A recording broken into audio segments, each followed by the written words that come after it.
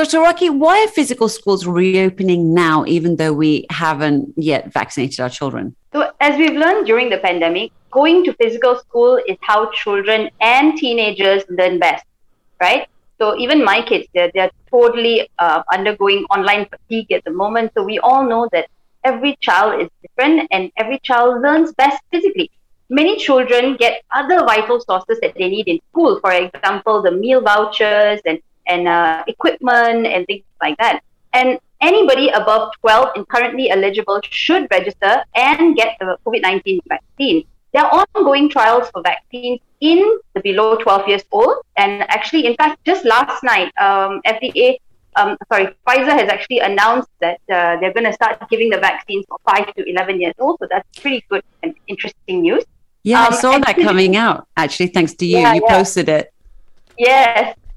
Physical schools are actually basically reopening because not every child is privileged to get online learning, computers, or even stable Wi-Fi connection. You know, we've all seen pictures of students crowding around a street lamp with one handphone trying to look at what the teacher is teaching or trying to even get some sort of connection, climbing onto trees and things like that. So not every child is as privileged as some of us in the urban areas, sitting down in a air-conditioned room with your personal laptop, your personal table and things like that. So we're looking at the not-so-privileged lot. Not every parent can afford to work from home. Think of the daily wages. You know, imagine if your parent is one of those who are on the street selling nasi lemak or, you know, the daily sort of thing, or they're construction workers.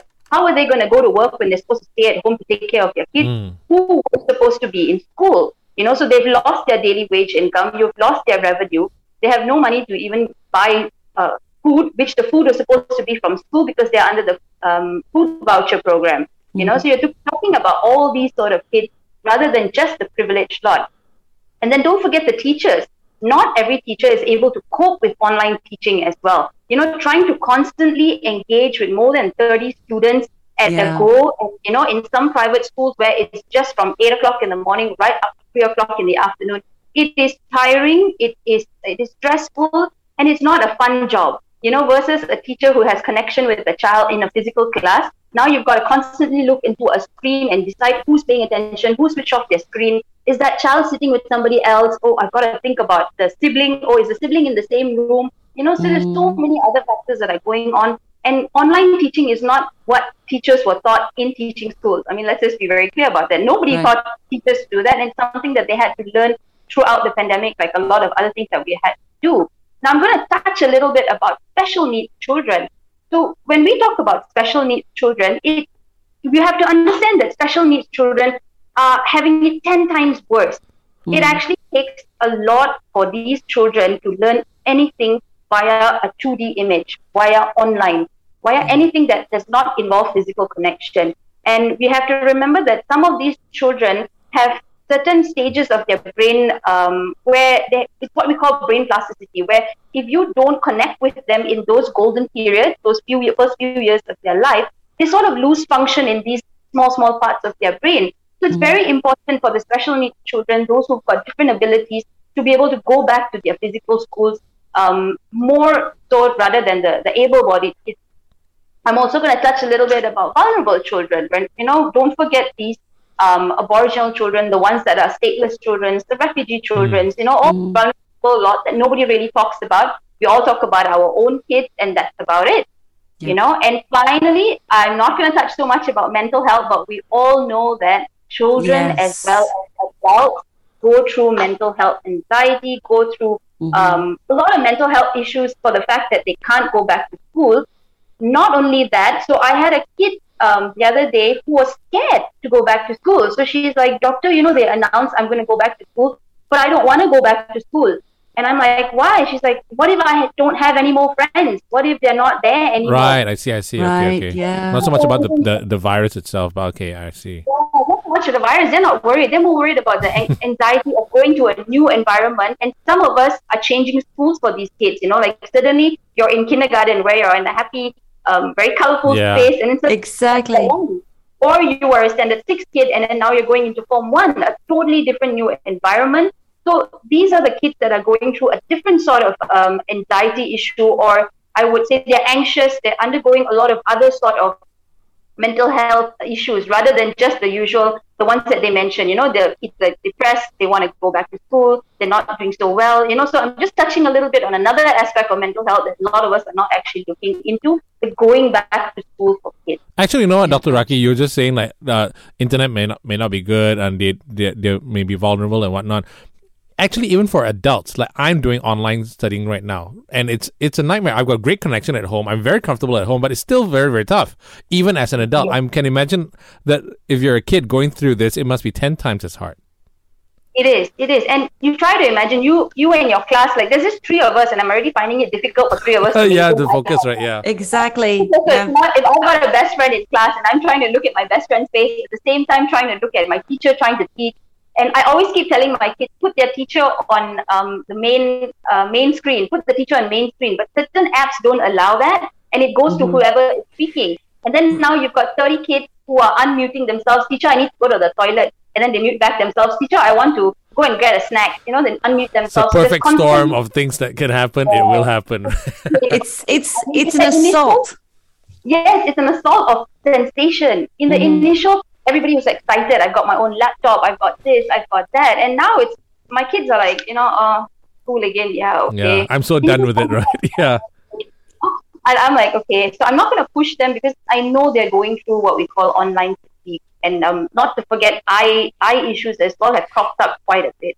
Yeah, I mean, my kid has been suffering from that. The sort of headaches coming from the eye strain and stuff. But if we could just go back and touch on sort of the virus just for a little while, can we talk about the risk of sort of children being exposed to a virus that's moving in terms of how it's spread and now towards airborne with the new variants and stuff? What should we be concerned about that? Okay, so moving on from pandemic to endemic, I think that's what's being discussed by Ministry of Education, Ministry of Health, and every minister that wants to say something on media. So moving on to living with the virus, that's learning to live with the virus. That's basically what endemic means. You want to learn. You want to be able to live with the virus in a sustainable but safe way. So what we need to do is prioritize safety. That's the number one priority when you want to reopen schools. Safety is the number one priority for these kids, right? Everyone's risk is different. So we need to be able, it's no more kita jaga kita, it's the diri jaga sendiri, because you have to think within your whole family unit. I think some of our YBs have been mentioning the travel bubble, the vaccine bubble, and all these bubbles. So I call my family the family unit bubble. So anybody within my own family bubble, I need to be able to tell the risk. I need to be able to mitigate the risk. If I have a big unit, I have parents, elderly people in my house. If I have a child who's got cancer, who's undergoing chemotherapy, I've got to see my risk, So is it worth, I've got 2 kids, one who has cancer, one who doesn't. Is it worth sending the one who doesn't have cancer to school at the risk of bringing back whatever virus to the other one? So you've got to see the risk within your own family. Of course, you also have to look into other factors, like you have to go back to work. Is there no other person that can take care of your kid? These are especially for the younger ones, the preschool ones and all that. So everybody's risk is different, and we have got to look at that risk on a more personal basis rather than a blanket rule. Everybody don't go to school. Okay, everybody go to school. I mean, that's right. Yeah. That I think we're done with blanket rule. We have to start moving on towards individual risk mitigation so that we can move on to a more sustainable way of life in the new norm. And we do know that children appear less likely than adults to actually have severe illnesses, hospitalization, or being admitted to ICU for COVID-19 infection. In fact, lately there was a study done in University Malaya that showed that out of the number of transmissions that we had, 1% was the ones that transmitted from school, compared to the other more than 90% that was actually due to home transmission, which means the family at home gave it to the kid rather than the kid picked it up from school. And we know that worldwide, let's just look at data worldwide where schools have already been open. Schools have already been, ours is the only one that's blanket closure. And in fact, there are only 17 countries in the world that are still closing the schools. So why are we not following the other 100 over countries? And we look at that data and we don't seem to see a spike in cases despite the schools being open. So that's something that, it's a good sign. The fact that if there is a rise in community cases, then there's how it goes. So which means if you live in a very high prevalent community where the virus load is really high, then your chances of you picking it up from school is probably a little bit higher. But if you live in a low prevalence, like most of us are vaccinated in Klang Valley and certain other states in Malaysia, then your risk of getting the disease from school is much more lower. And we know that children pick this up much less likely, and they are less likely to transfer as well. Okay. The disease. So let's talk about sort of how we get them there. There's been a lot of confusion when it comes to schools reopening, SOPs, current set of guidelines. So, what should we all follow? Okay, so first of all, this was not a rush reopening. A lot of people are saying, oh, why we just, within 2 weeks, we came up with this guideline. And so no, this is not a rushed opening. I think all of us stakeholders from various places have been in planning stages since mid of this year. We've actually been coming up with guidelines. So it's been planning for many, many months, and we're actually looking into improving the currently available Ministry of Education guidelines that was published in February this year. So before the Delta hit us, we already had guidelines of school reopening in February. Right. And we were just looking at how to improvise it once we knew that it went from contact to airborne.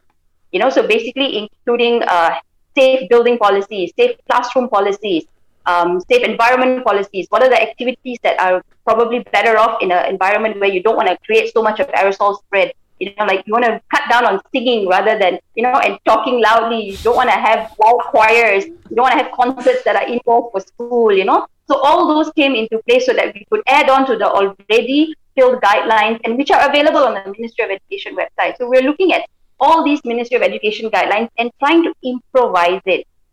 So when YB Dr. Razi had actually announced the reopening of schooling in stages according to various national recovery plans, and this is beginning 3rd October, if I'm not mistaken. Mm-hmm. And basically, in summary, there are 4 phases. According to our national recovery plan, so phase 1 is when all schools are closed. Nobody's allowed to start anything. And I don't think there are many states that are in phase 1 at the moment. So now we're looking more at phase 2, phase 3. Phase 2 is where all exam-going classes will restart, and all kindergartens, daycare, or preschools that are under the Ministry of Education will also reopen. Phase 3 is where all schools will reopen in stages on a 2-weekly to 1-monthly basis, with the reintroduction of standard 1 to 3 and standard 4 to 6. The classes will be divided. And private schools are allowed to reopen with 50% capacity, and which increases to 70% in 2 weeks, and then finally full capacity once get into the hang of things. But aren't they doing the 2-group thing now as well? The Group A, Group B thing right now? So it's just half capacity. Like week swapping. Yeah. Yeah, so that's the confusing part, So let me just go back to phase 4, just the last phase. All schools will reopen, but will change according to the risk assessment that is done on a regular basis. Which means suddenly if there's some new ways, a new variant, some, Godzilla variant, and then you want to really shut down everything. So you've got to risk mitigate again. Right. So that's phase where everything is open again, and you just go so that's the sustainable one. And class capacity, according to YB's announcement, would be reduced to 50%, and there will be weekly rotation. So what they will do is sort of like, okay, so that's it. Just say you have a standard 1 class of 40 kids. So they will divide this into 20 kids. So Group A will be 20, the other Group B will be 20. And these children will rotate on a weekly basis. Group A, the first 20 will come to school in the first week. Group B will come to school in the week after. So that's what he meant by a weekly rotational basis. But the exception for this would be, of course, small schools. So we do have small schools in rural areas that have less than 150 children. You have certain hostels can't do that. So if you're in a fully asrama school, we don't follow this 50% thing. I mean, there's no way where you're going to put the other kids in a hostel. Right. It's the same place anyways, right? Same place anyway. So they have other mitigation methods for hostels as well. Then you have the special needs school, which can run at full capacity. There will be no switching of rotations.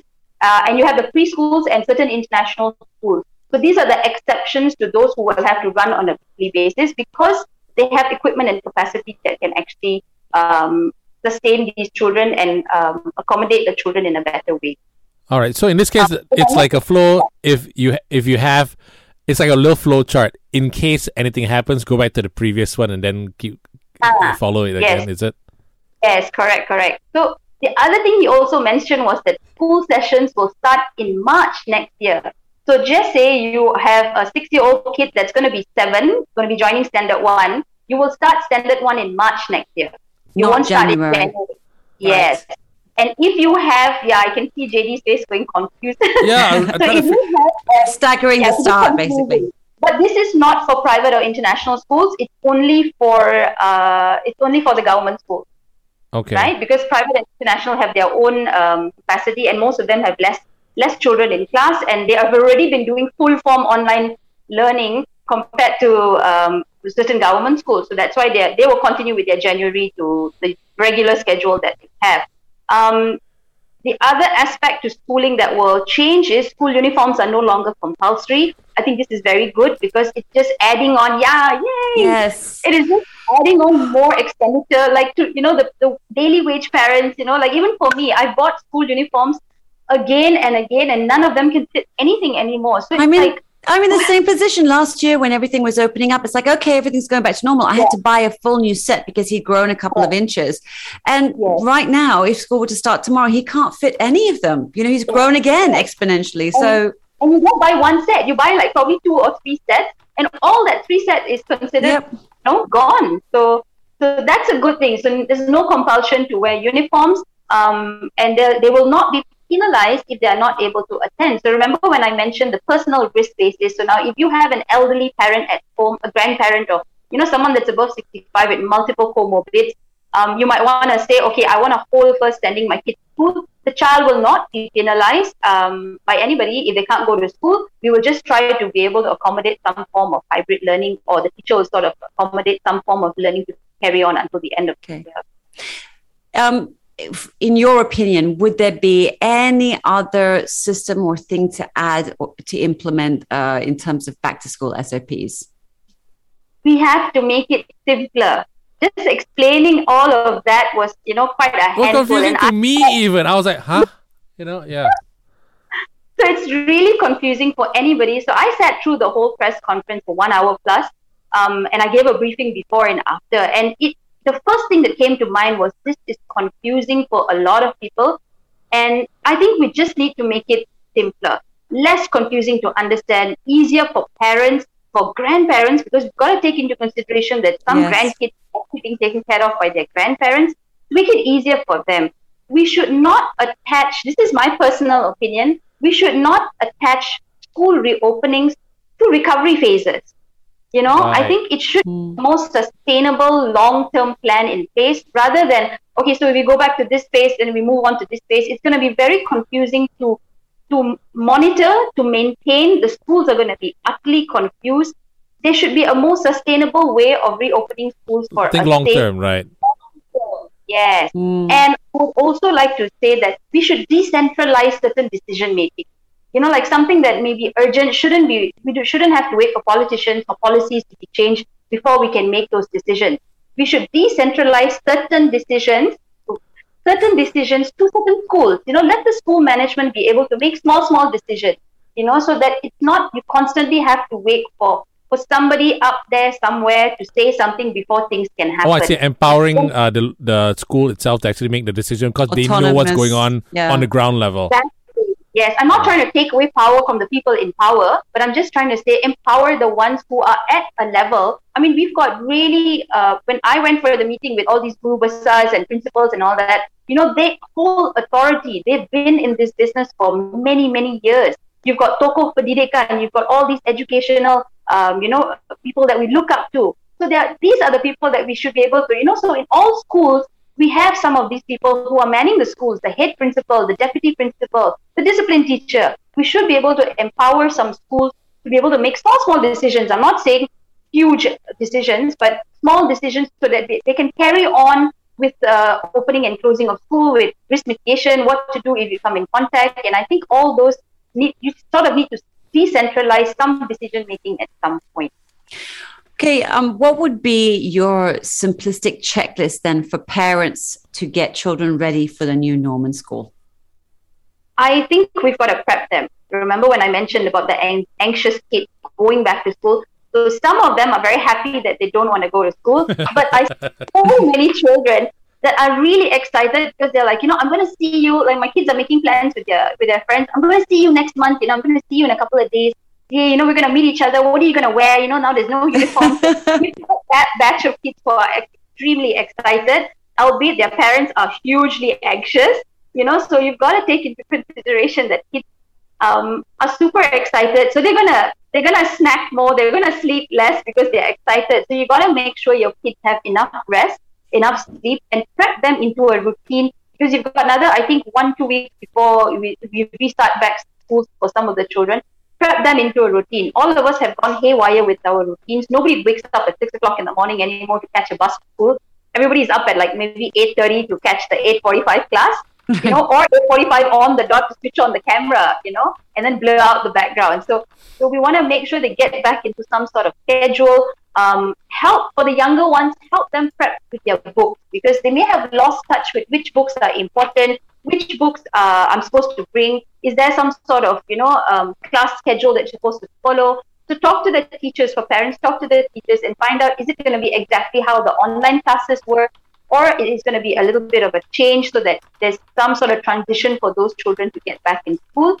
I also feel that for certain kids, you've got to prep them. You've got to talk to them. You've got to explain to them what the latest, what is happening around the world. Why are we sending them back to school? Because some are scared, because not all, but some are scared because of COVID-19 and all that. So talk to them about the data. Talk to them about certain things that you can at an age-appropriate level. So if you've got a 16, 17-year-old teenager who's a bit worried and wants to know about the risk and things like that, talk to them as an adult, because they're almost there and they understand what's going on around the world. They can Google. Everybody, even a 5-year-old kid can Google and find out COVID-19. Ooh, nasty picture. You've even got nasty cartoons on YouTube that show what's going on.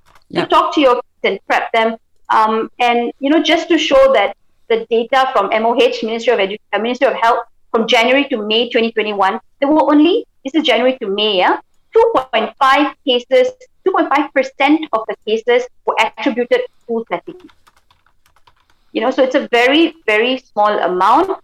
And we now know that when you follow the public health measures that are in place, especially universal masking, frequent hand washing, maintaining your distances between 3 to 6 feet, 1 to 2 meters, or whatever you want. So these are all measures that have been put in place to reduce this risk even further. Of course, do not scare these kids.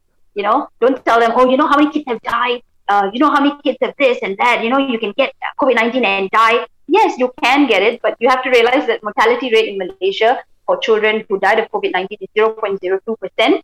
It is not a number that we can forget.